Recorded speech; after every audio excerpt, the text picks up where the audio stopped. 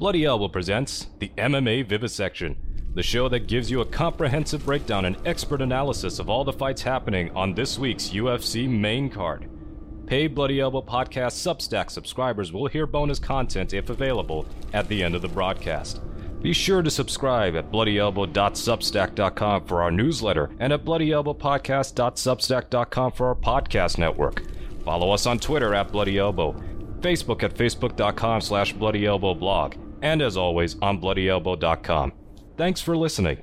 Here are your hosts, Bloody Elbow fight analysts Zane Simon and Connor Rebush. More like Silva Bisping-ness, or maybe what would be the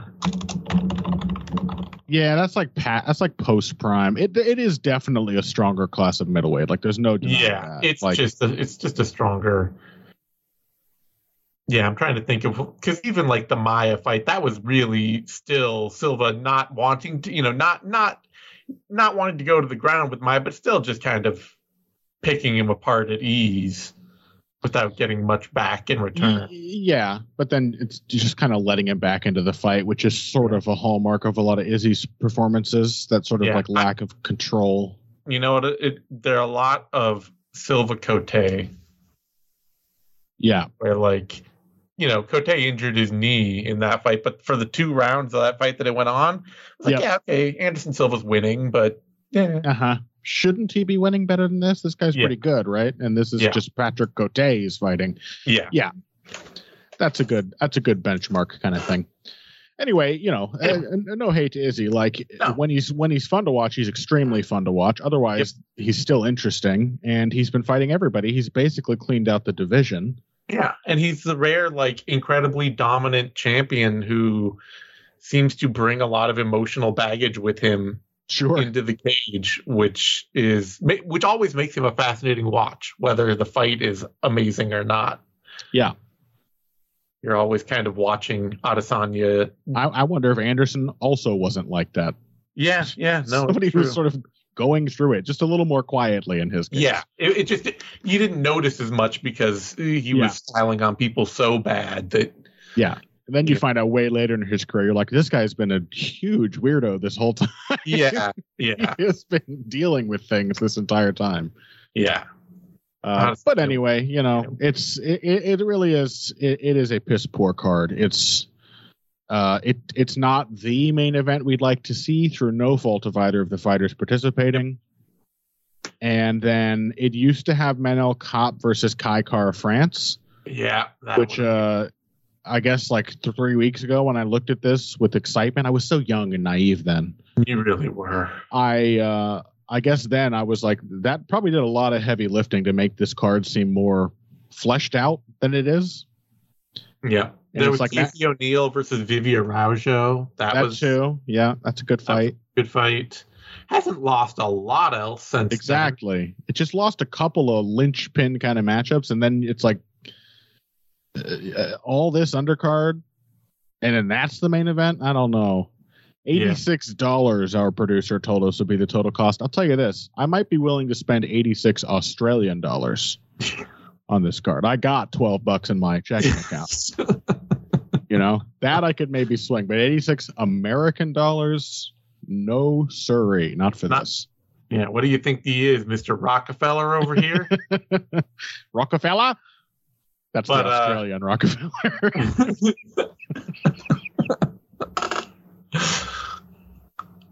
The other thing is too that it has to be noted, Dricus du Plessis included, fighters are getting a lot more picky too about where they're willing to go. Yeah, well, and Phil and I just talked about this, and his point, which I thought was a good one, is that it's probably a combination. I think you're right. I think fighters are getting more picky, but I think it's also that the UFC is not willing to. They have way more incentives than they used to not give in to that pickiness at all. Yeah.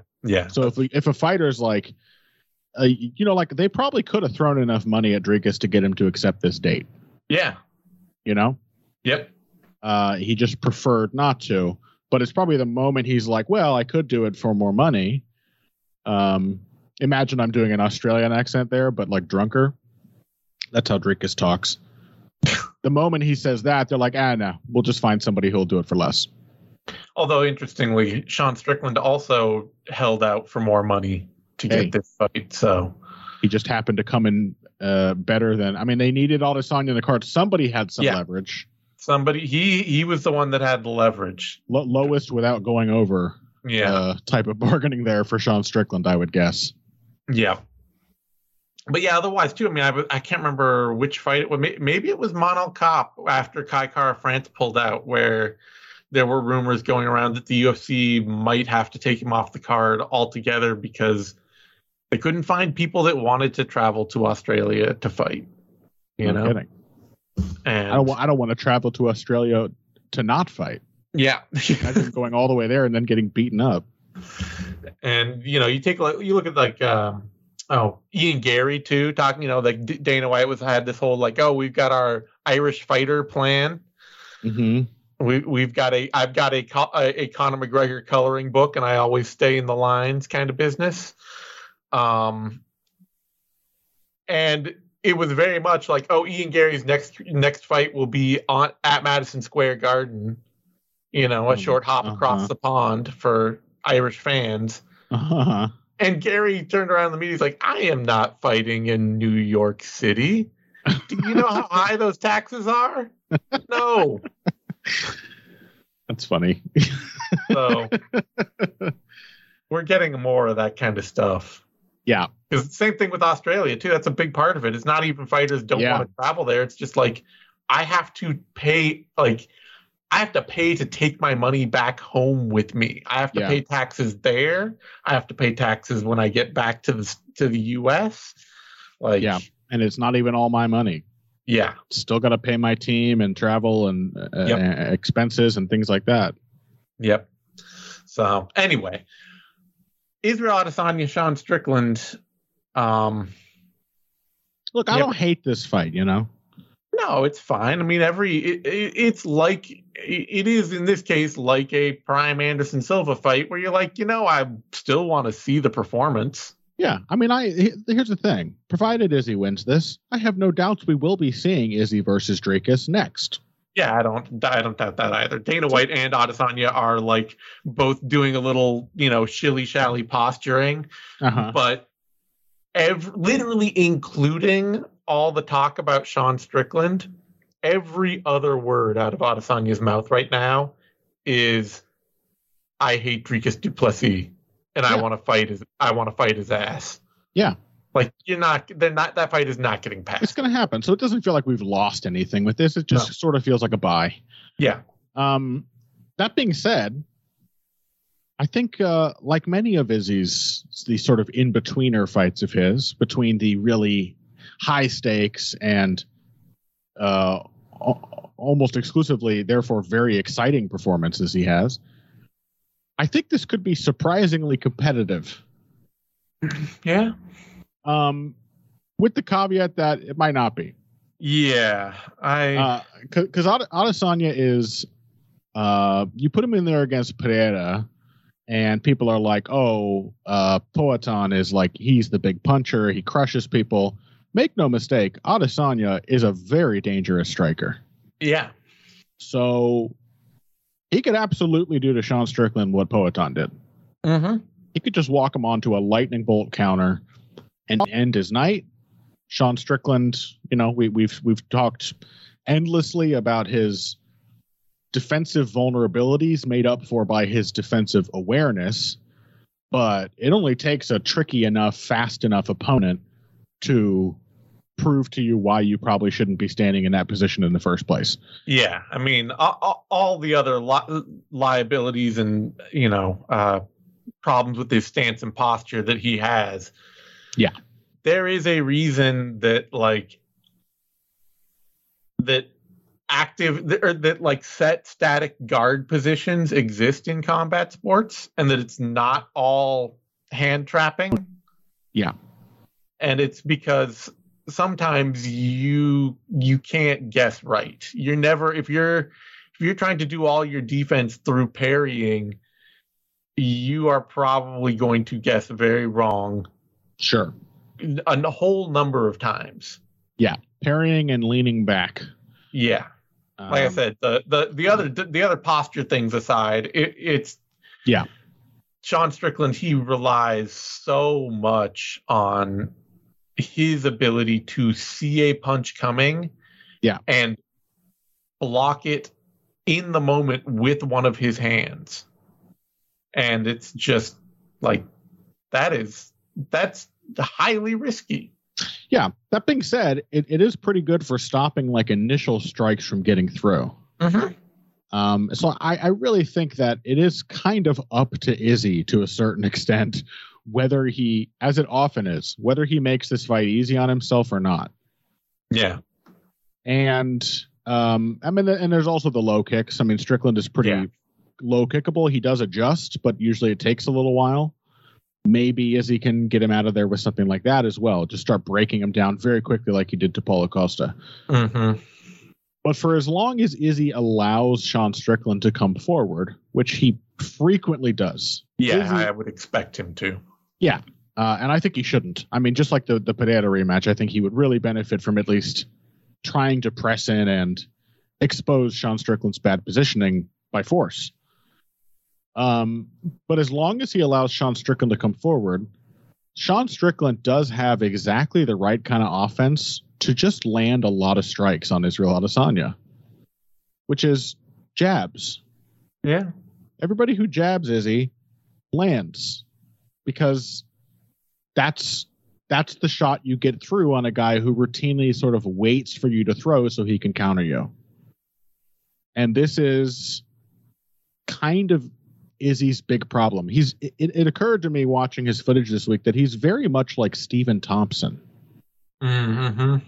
In that, you give Stephen Thompson Darren Till or Tyron Woodley, and he's kind of confused because they just aren't opening themselves up for him to punish them.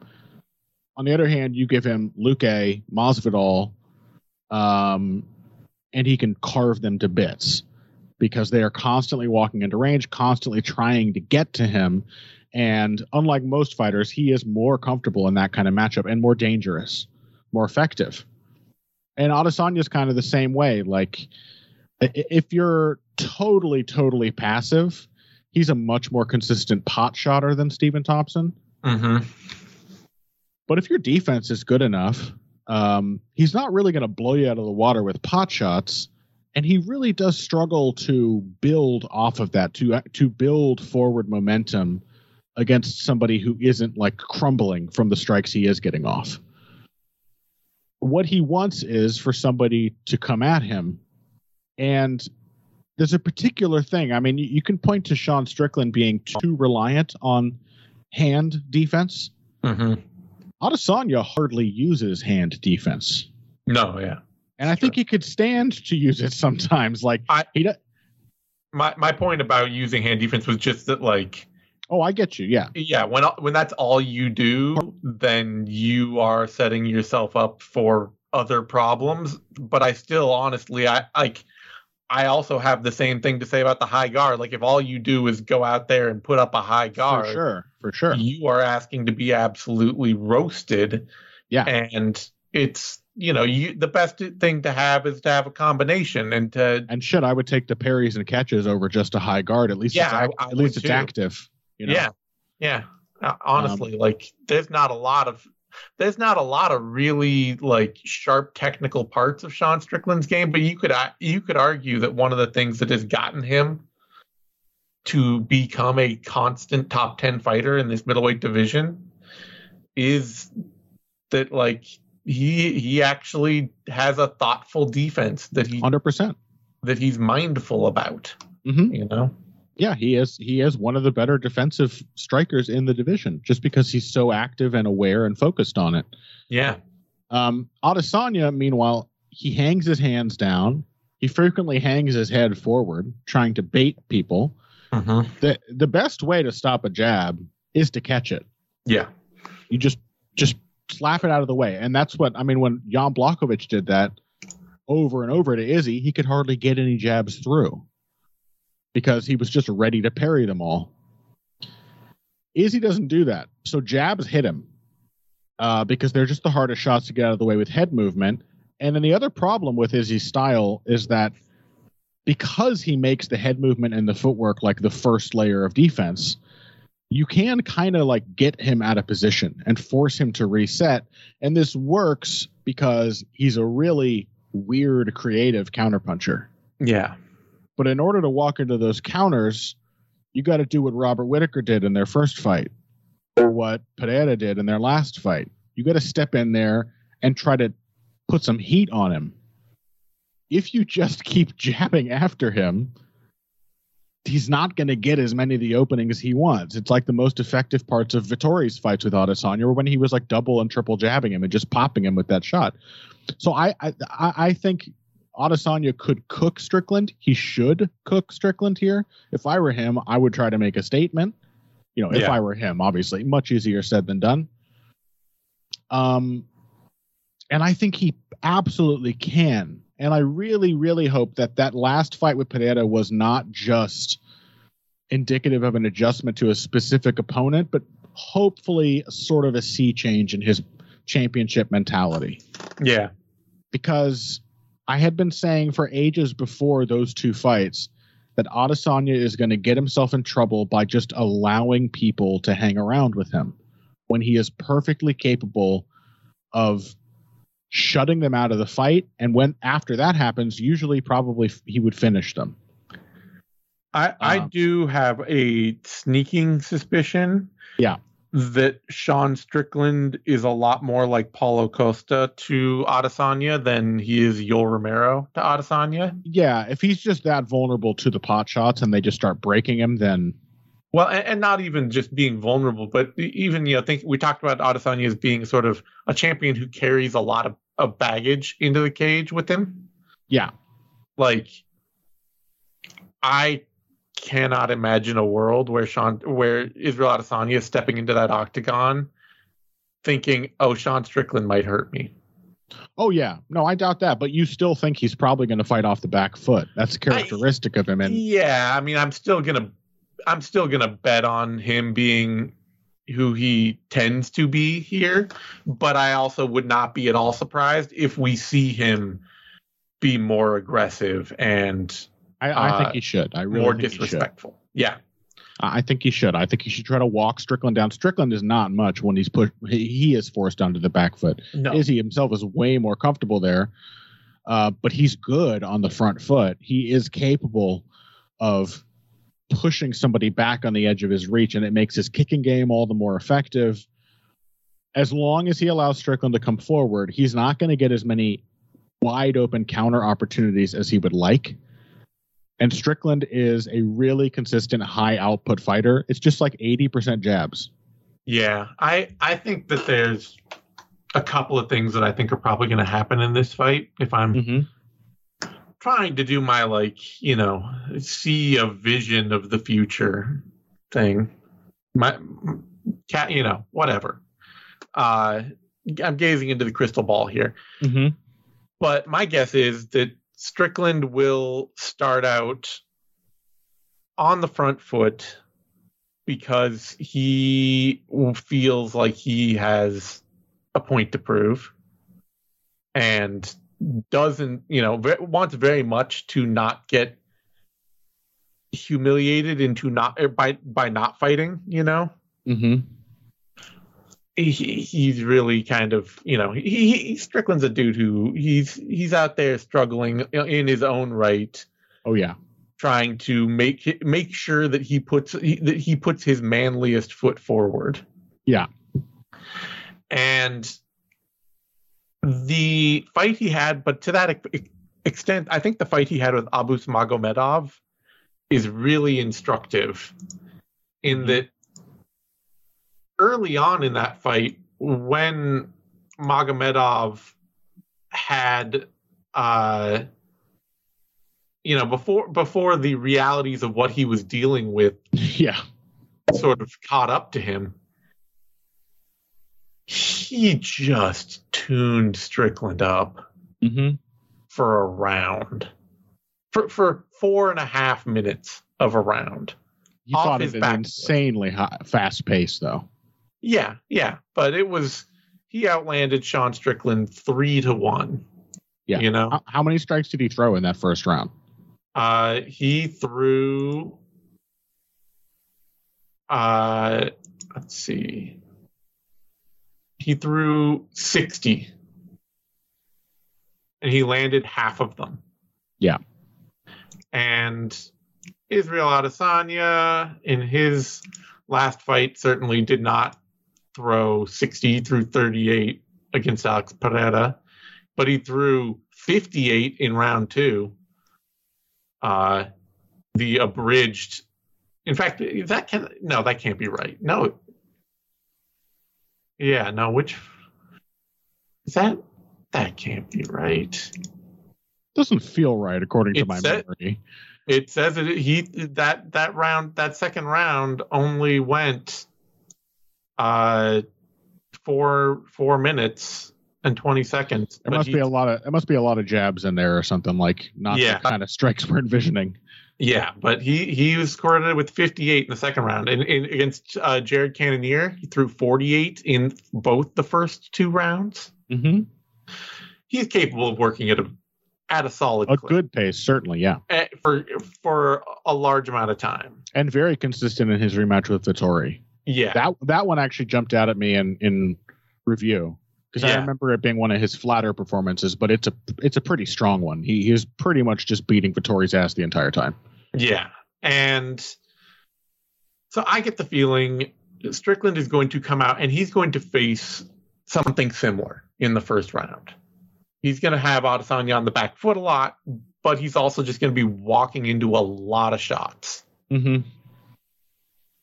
And my guess is over the course of that process, he is going to start meeting offense that, even if it doesn't necessarily convince him to take his foot off the gas, it starts to convince Adesanya to put his foot on the gas. Yeah. And as Adesanya gets more comfortable, I think he's a lot more likely to find Strickland slipping into the Marvin Vettori, Jared Cannonier kind of headspace, or the Paulo Costa headspace, where suddenly it's just like, I don't know what to do. I don't know what to throw, because there are too many feints. There are too many ideas. There are too many things coming at me. Well, Sean Strickland always knows what to throw. To be fair, it's the jab. It's true, but I mean, all he does. But going back, if he starts to get pushed back, he's in trouble then, for sure. Yeah, and I just think that I don't think he can have the first round he had with Abus Magomedov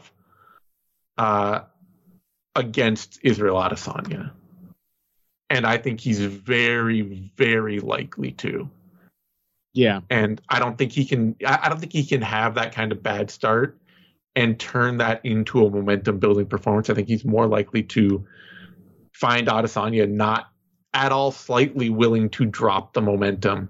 Even if Adesanya had to spend another round going backwards, I think he would find that success. I hope regularly. Right. One of the things that I find so frustrating about Izzy is that he does, even when he starts strong, he does just sort of let people into the fight at a certain point. I think it's because he wants to draw them onto counters.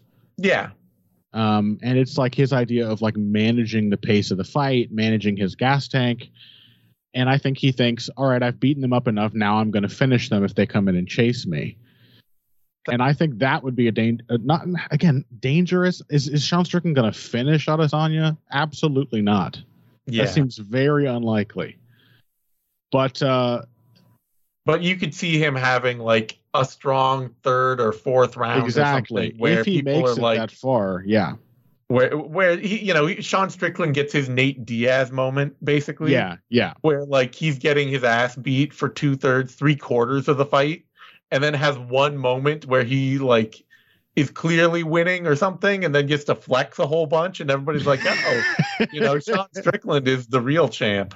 Yeah, all I know is that Sean Strickland, characteristically, if you even if you beat him up early, if you let him hang around and you allow him to come forward, he will put a lot of long-range offense on you. A lot. Yeah. I just think that a lot of that, too, though, is that he has his best ability to do that against opponents that don't know how to handle pressure at all. And, like, just mentally, not even physically, not even like, oh, they don't have the right footwork or whatever. But there are a lot of fighters who just don't know. You know, they start getting pushed around, and even very good fighters where they start getting pushed around. And if they can't stop themselves from getting pushed around, they just don't know how to handle it. Sure. Yeah. I have some technical quibbles with the way Izzy handles pressure, but mentally it doesn't make him super uncomfortable. He's happy to fight off the back foot. And I think, you know, even at the level of guys like Krzysztof Jotko and Jared Cannonier, like, they've presented very difficult fights for Strickland. Yeah. Where they're just not that breakable. And he offers the same opportunities over and over again. So if you know what you're seeing, you're going to see a lot of it. Like I said, it feels to me like it's really up to Izzy whether this fight is competitive or not. Yeah. But just knowing him, it also, I can't think it impossible that we get some quite competitive rounds in this fight. Yeah. Just because of who Izzy is. He should go out there and dust Sean Strickland. I hope he does. I hope he goes on the front foot.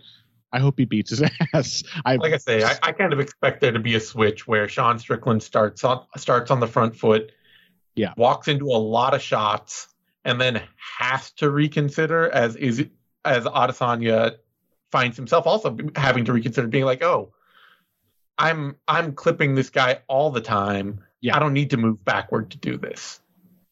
You know? Yeah. I mean, I would pick Izzy even if I knew for certain it was going to be one of his flattest performances. Yeah. Strickland is he doesn't cut the cage off well enough. He doesn't cut the cage at all. Yeah. And he's not a particularly dangerous striker.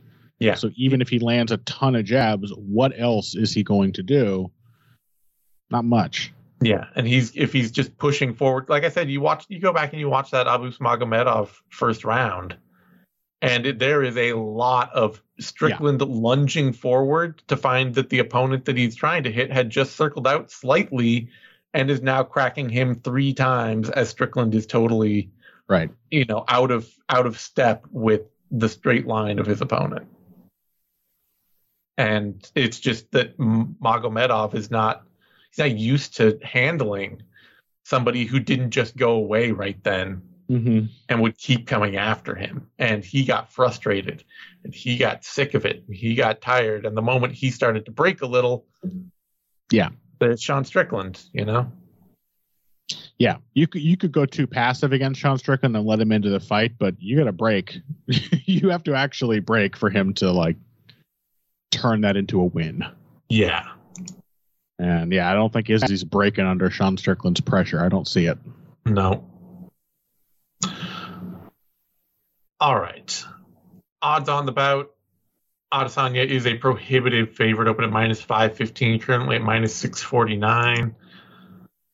Strickland open at +405, currently up to +491. I mean, sure. Yeah, I mean, should be wide either way. Nobody's going to bet on Sean Strickland here. Yeah, I mean, it should be wide. I have no opinion on numbers over 500, but it should certainly be wide. Yeah.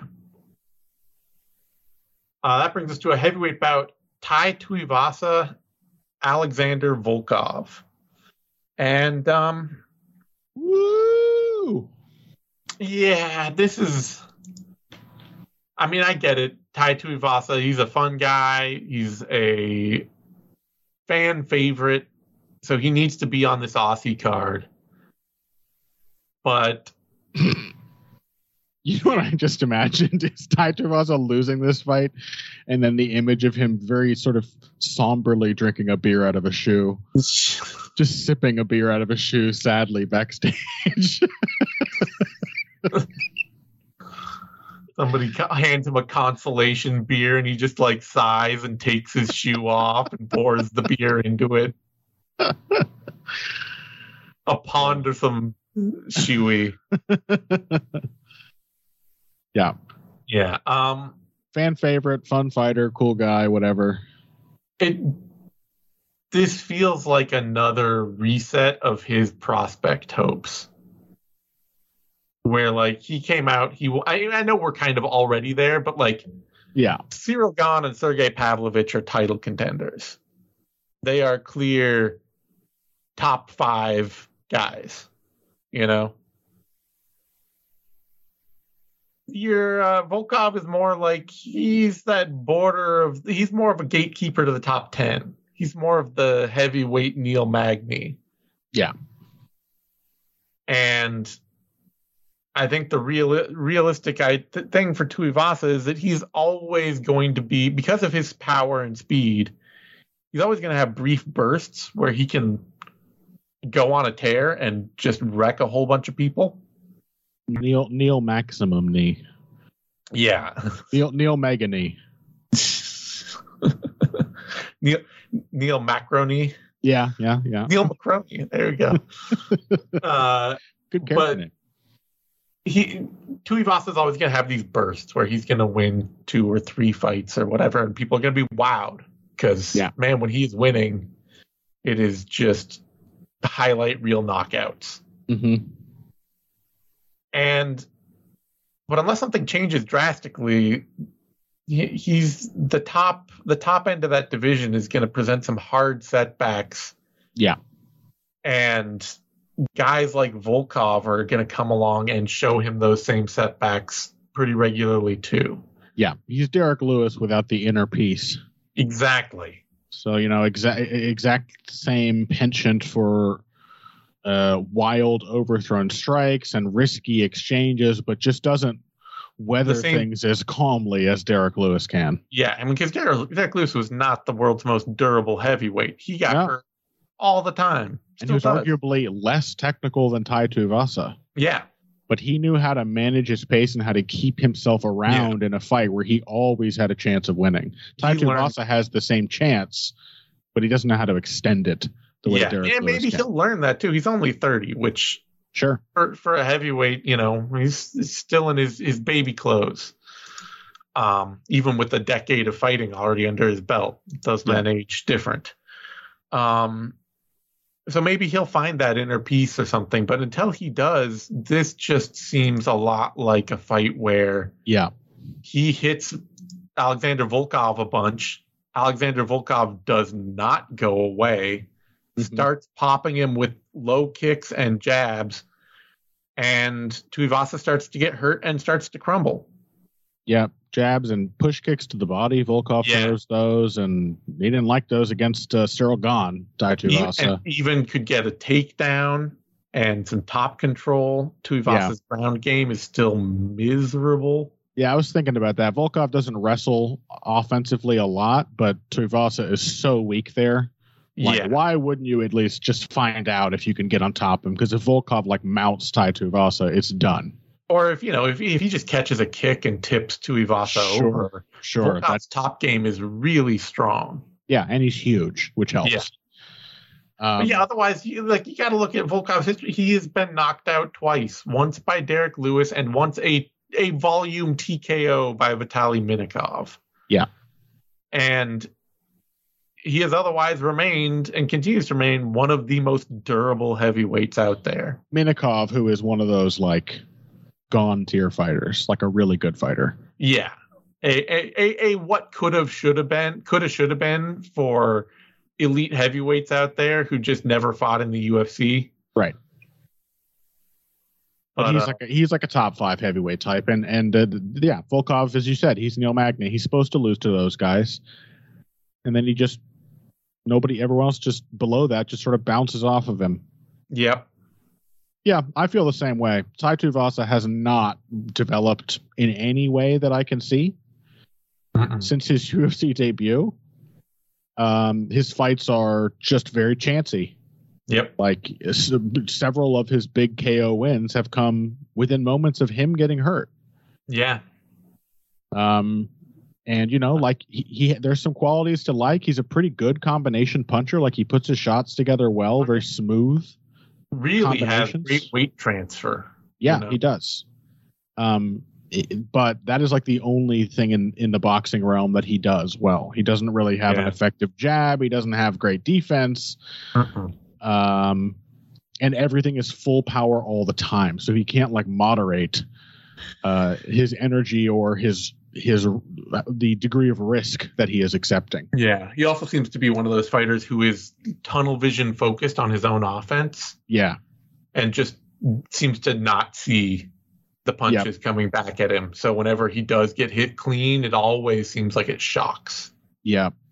So yeah, I'll take Volkov because he doesn't go away easily and he keeps a good steady pace and he's got some attritive tools. He can maybe get some grappling done if he wants. Volkov is the kind of fighter you trust to be there for 3 rounds fighting pretty well. Yeah. The top 5 of heavyweight is made up of like great athletes who perform consistently.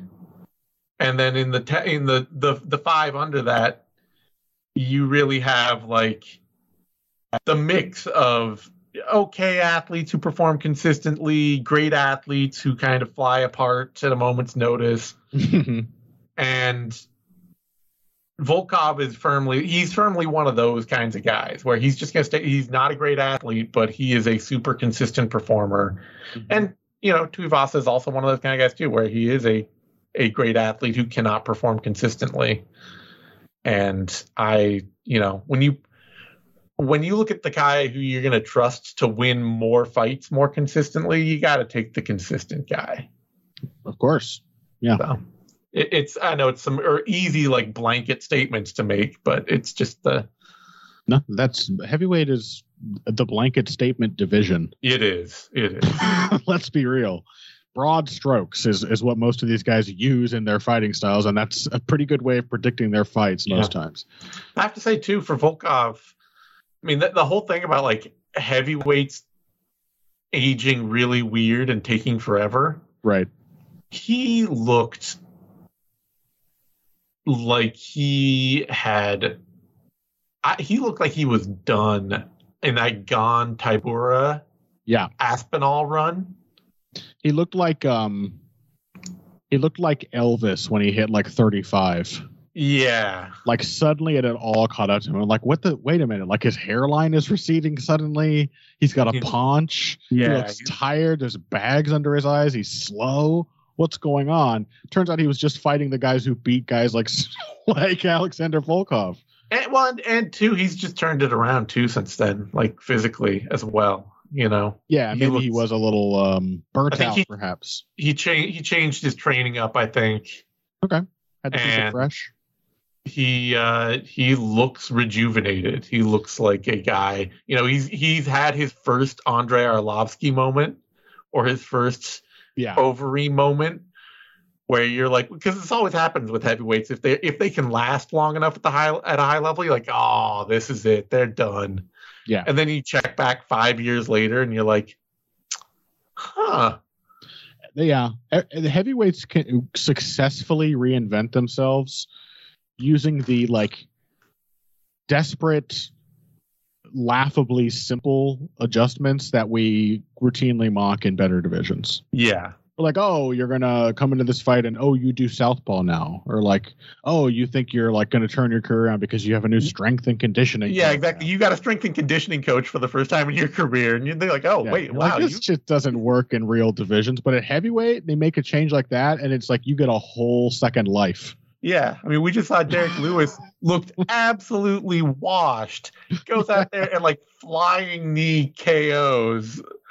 Marcos Rogerio de Lima. And if he wins like 3 of his next 4 fights, I won't be shocked. Yeah. Nope. Yeah. Volkov looked a little tired in there, but he was also just fighting some of the best dudes in the division. Yep. And it looked like he kind of got himself back into shape, and now he just looks like Volkov. Yeah. So, yep. Hard not to pick him here. All right. Odds on the fight. Tuivasa is the underdog, opened at plus 173, currently plus 213. Tuivasa Oh, wait, no, that was, Tuivasa is the underdog, opened plus 173, currently plus 213. Volkov opened at minus 195, currently at minus 245. So. Volkov's going to win this fight and then drink a large shot of vodka out of a felt shoe with a sort of long elfin point and some bells. That's what they wear in Russia. Yeah. All right. That brings us to a flyweight fight. Manel Kape, Felipe dos Santos. And could have been, should have been. Man, I would have liked to see Manel Kape Kai France here. That would have been an awesome fight. This is a fight. Matchup. This is a fight where this is the kind of thing where you look at it by metagame and by strategy. Mm-hmm. And you think like, oh, Felipe dos Santos could do all right in this. Sure, yeah. You know, he's busy. He's a Charles Oliveira training partner. You can see that style that Oliveira is bringing with all those guys where it's really aggressive front foot volume, that Brazilian Muay Thai style, kind of, you know, little upright, lots of power kicks. Yep. Punch your way into the clinch kind of thing. And you look at Kape, and he's got this, you know, very unmetagamed, slow-paced pressure counter-punching game. It's especially not the meta game at flyweight. Mm-hmm. It's like, yeah, maybe Felipe dos Santos could have something. And then you just kind of think about all the rest of it. Yeah. And, like, this would be a really sad fight for Manel Kape to lose. It would. Yeah. Kape, I get exactly what you're saying. I even had kind of the same thought. Like, Kape does not have the MMA game that you think of as being just the broad strokes of what tends to work. Yeah. But he does have his own game pretty fully figured out. And it seems like it's coming along actually really well and interestingly in the UFC, honestly. Yeah, I agree. I think he appears to be really hitting his stride. And what that game is yeah, I mean the reason it's not the super aggressive high output approach. It's a lot more patient. It relies a lot more on movement and positioning and counters. But he's extremely fast. He has great vision for finding those counters. And he could totally slug it out in a pocket exchange if he needs to. Tons of power. Yeah. Just a more than dangerous and precise enough to make a more patient, methodical style work. And then you look at Felipe dos Santos, and while he has the broad strokes of what looks like a promising MMA game, it's a lot of broad strokes. Yeah. This guy throws his jab and has to like stumble in square another foot and a half before the right hand follows.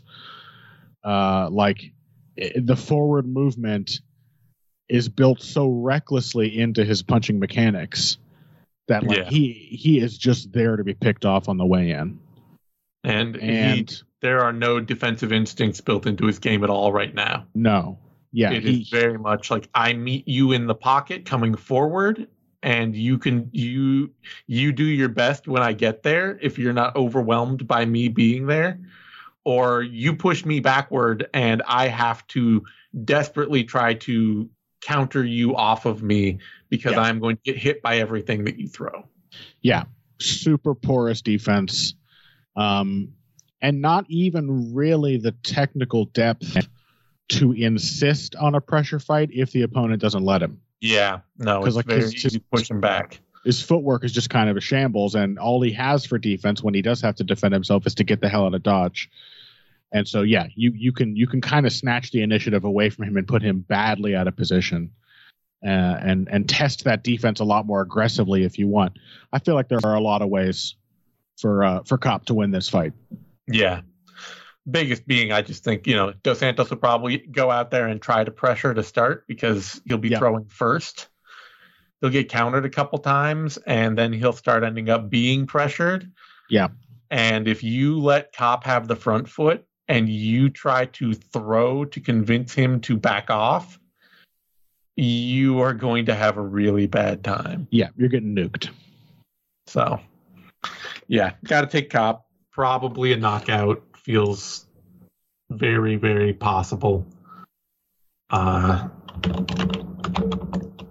yeah, just like, it's too bad because that Kai Kara France, Kara France is the kind of dude who A, can take a hell of a shot, and B, would himself spend a lot of time going forward and staying on Cop. Yeah, increasingly he knows he has to do that to win more of his fights. So he's been a lot more aggressive, and I would have loved to see those exchanges. Yeah, and that is definitely, you don't want to let Cop both pressure and counter. Yeah, it could have been a much slower fight than this will probably be, but it would have been really interesting. Yeah, it would have been fascinating. So, a young fighter getting thrown way far into the deep end early in his career before he has a chance to really establish it. He's 22, and he's had 7 pro fights, and he fights like a guy who's 22 and has had 7 pro fights. It's a good base style. He'll probably bounce back. I think this is, in the long run, probably still a good thing for Dos Santos. I mean, or maybe you could argue he just could use more time regionally to develop. But I think if a guy fights a much better, much more experienced fighter early in their career and gets crushed, if that breaks them, then probably they weren't going to be much anyway. Yeah, I mean, there is that. There's a lot of good prospects who get stepped up too soon, and then it drives them to get better. It's true. You just hope that he doesn't get hurt bad enough in this that changes his career trajectory that way. Yeah. Well, I hope Manel Cop is kind and just one-shots him. Yeah. All right. So it'll be fun to watch. It just doesn't mean much. Yeah, exactly. Like, it doesn't get Cop anywhere. Yep. It's just a fight. It is an all downside, no upside kind of fight in terms of like sporting record. I mean, I know he gets paid, so there's an upside to it. Sure. In that way, and maybe he adds something to his highlight reel, so there's an upside of it in that way. But sure, there's no reputation upside, and the downside, if he loses this fight, that's a big hit. That's a huge. Well, fortunately, he will very likely win it, but it is a kind of a shame because Manel Cop, he's 29. He's had all good performances and seemed to have really put it together lately. Yeah. 3 decent wins, and then the fights he was booked for leading up to this were Alex Perez, Davison Figueiredo, and Kai Kara France. Yeah. And instead he's fighting an absolute green prospect. Yeah. The guy should be getting into the title mix, if not already in it at this point. So I hope we just never get to see Manel Cop fight for the title, or at least fight for contention, because I would love to see him at that tier. Yeah. All right. That brings us to a heavyweight bout. Justin Tafa, Austin Lane. And this is the first of a theme for a lot of the rest of this card, which is where you watch tape on one guy and you're like, yeah, they're not going to win this. And then you watch tape on their opponent and you're like, well. Yeah.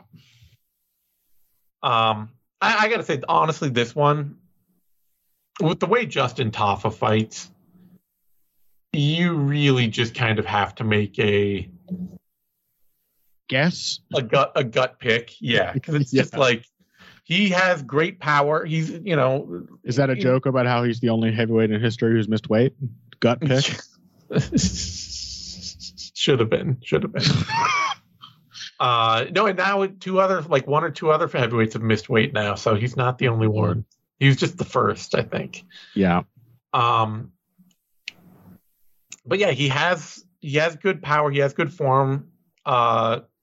A lot like Tai Tuivasa in that kind of way. But it really is his game either kind of instantly works against somebody, or the fact that he doesn't have anything else other than pocket punching becomes a huge problem right away for him. And I think it's hard for me to look at that fight he had with Austin Lane and think that this isn't the problem fight. Because, I mean, Lane is raw. His game is raw. It does not functionally exist in a whole bunch of places. Yeah. But he is huge, and he is fast, and he kicks a lot. Yeah. And when his first fight with Justin Tafa, it only lasted 30 seconds. But a lot of those 30 seconds were Justin Tafa being insanely uncomfortable with the distance at which Austin Lane could hit him, and which he could not hit Austin Lane back.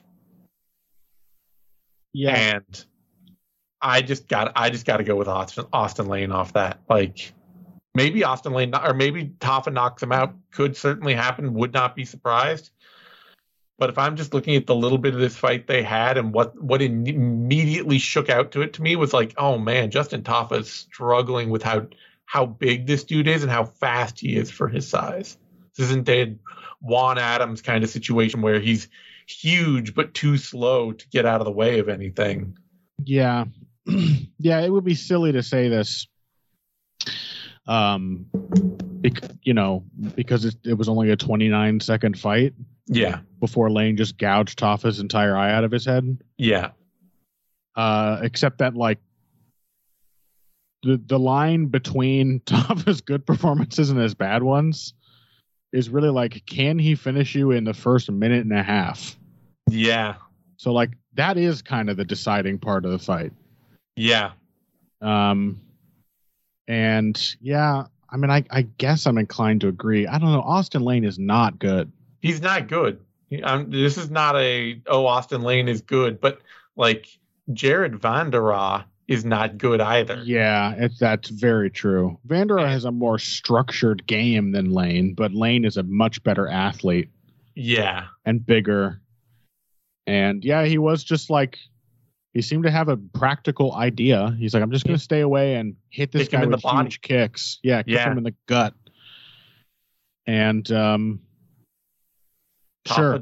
Yeah, I'm just going to pick him. Like, it just seems like if Tafa's looking that uncomfortable, he doesn't have other things he can go to. He's just going to be doing this same, trying to jump, basically being way outside and trying to jump into the pocket to land one or two really hard shots, and then having to reset and do the same thing over again.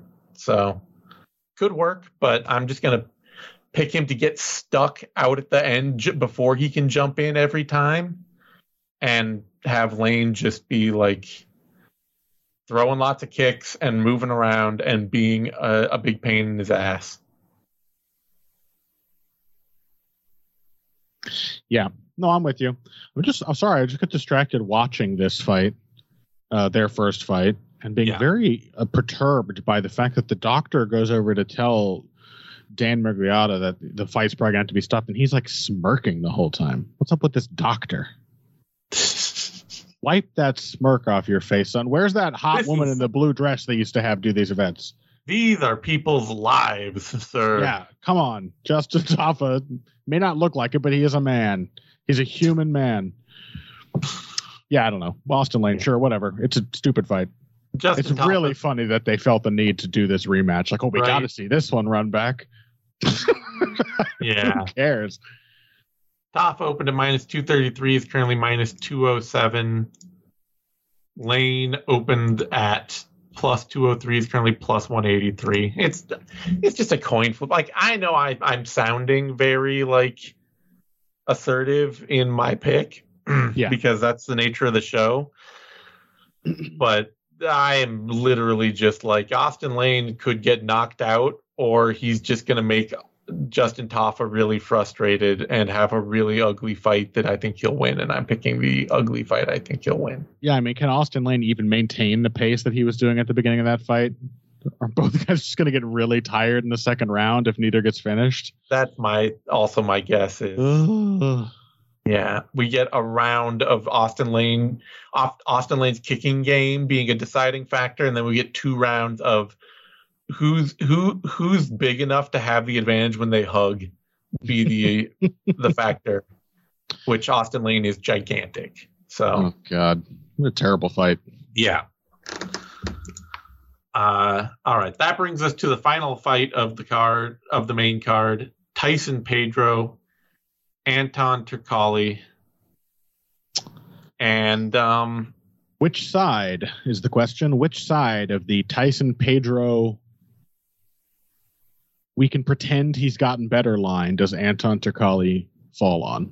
Yeah, once again, this is another one. I was like watching film on one dude and being like, nah, not him. Then you go back and you watch the film on the other side and you're like, well, yeah, I guess maybe.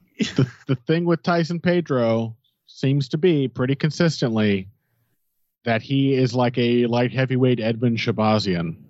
Yes, he has clearly lost confidence in his ability to scrap out a hard fight, especially in the pocket. I don't know that he ever had it. I mean, he's only ever beaten people in the first round. Yeah, I mean, I think it's just one of those things that on the come up through the Latifi fight, he at least had the confidence that he was a good fighter, even if he didn't have the confidence to be in the pocket. Yeah. Now it feels more like he has an area where he is afraid to fight. Yeah. And that is rough. Like the fight he had against Modestas Bukauskas was very much, I am way, way outside, or I am rushing desperately to clinch up with this person. Yeah. And he had it so much his own way in the early going that like there is no explanation for the drop off in that fight other than that he destroyed himself. Yeah. He is not having a good time in there. He's uncomfortable. He's being inefficient with his energy. He exhausts himself. And it's one of those things where there appears to be a spiral where he feels that first wave of exhaustion setting in. Yeah. And experienced fighters know that ain't it. You know, like, I'm going to get tired. Of course I'm fighting hard. I have like 9 more levels of tired to get through before I'm actually too fatigued to keep fighting. Yeah. But Pedro seems like he has the complex you see among certain, usually young fighters, where he feels that and then he starts to panic. That is what I've always interpreted as being the problem with Shabazian. Yeah. Yeah. He feels fresh and then he feels himself getting not fresh. And then he's like, oh, God, I'm about to lose. Yeah. And starts panicking. That front flip roll he tried in Bukauskas' guard. Oh, my God. Was at the end of round 1. Yeah. Was one of the most like last acts of a desperate man that I have ever seen in the cage. Yeah. Such an MMA fighter thing too. Like, I'm getting tired. Things aren't working. I know. Wheel kick. Like you are on top of this man. Yeah. In his guard. Yeah. You are winning this round. And you just, it wasn't even like a wheel. I think it was like I'm going to do like a front flip to try and roll to a somersault to a somersault pass to get to a leg and like leg lock or something. Yeah. And it was just the like, why? Yeah. You like, this will never work ever. Yeah. And now having done it, like every moment after that, he just looked exhausted and exasperated. And you have to think like, that was the moment where he decided, like, I have to do something wild to win this fight in this moment because I can't Hail go. Mary comes at the end of a first round, which he was otherwise winning. Yeah. It's all bad vibes. It is. But, and one thing, Anton Turkalj sucks. I mean, make no mistake. He's a complete mess. But one thing I know about him is he is tough. He is very tough. He is more than willing to, I mean, he has no choice but to eat any punch that comes at him because he has no defense to speak of, but he's more than willing to keep eating them and keep trying things. None that of fight to be punching or hurting his opponent, though. No, that's true. Which is a really good thing for Tyson Pedro here. That's true. But he could force a grappling exchange against a very tired and scared Tyson Pedro and beat him on the ground. Yeah. Most of his wins are ground and pound TKOs or submissions. But he also, at the UFC level, pretty much starts every grappling exchange on his back. Yeah. He can't wrestle. No. And he can't strike. He can't do much. He's got a funny Tapology photo. That's what he's got. I really, I think I've joked in the past that he's the pleasure man because he doesn't know how to bring pain. Like, I guess I'm the pleasure man by default. By default, yes. The anti-pain man didn't have the same ring to it.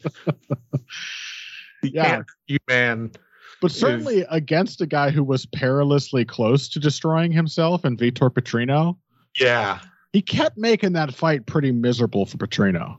He just kept trying stuff. Yes.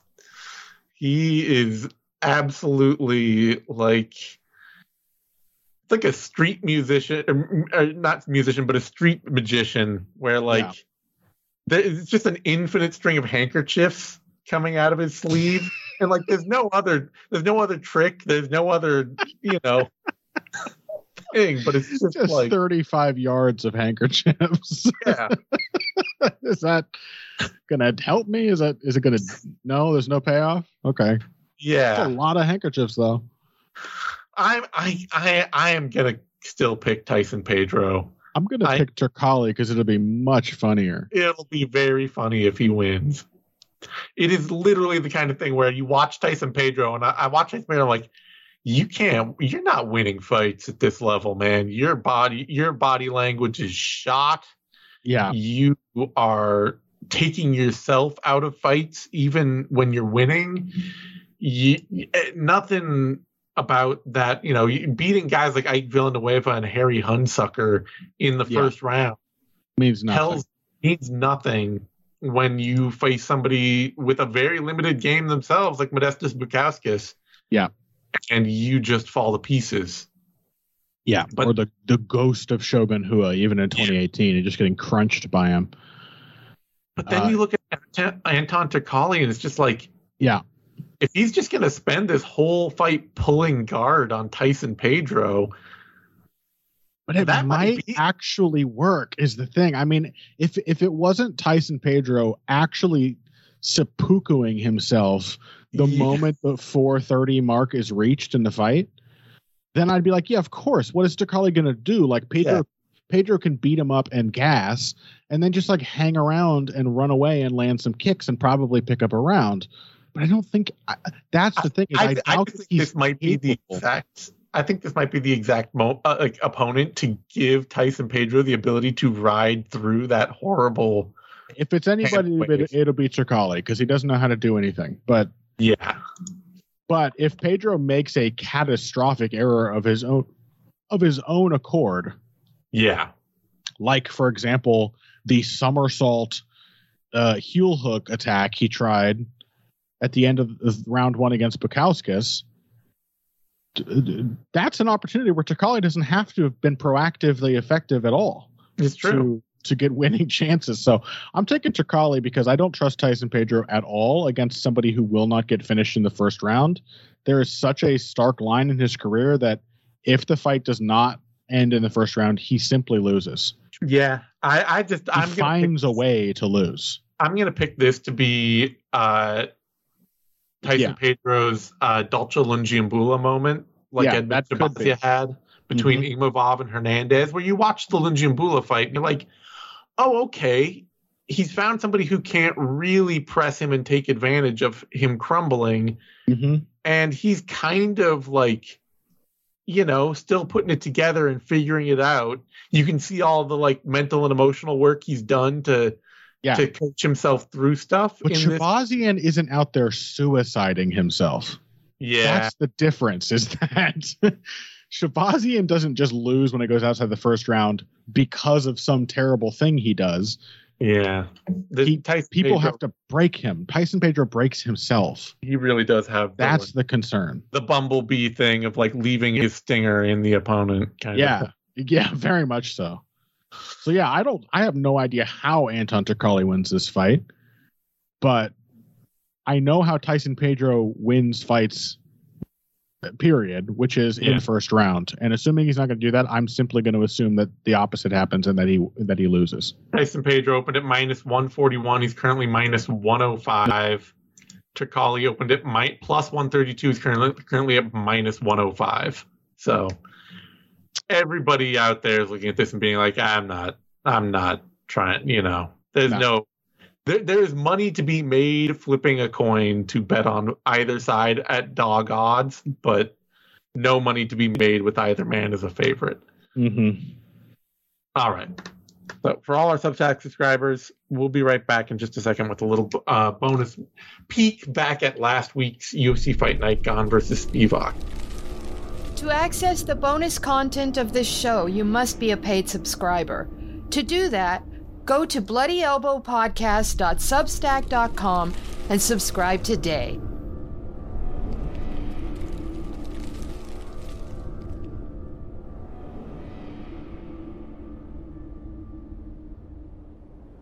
Thank you for tuning in to this Bloody Elbow Podcast production. Subscribe at bloodyelbowpodcast.substack.com. Give us your email and receive notifications when your favorite shows drop straight into your inbox. We're also found on a wide variety of podcast outlets.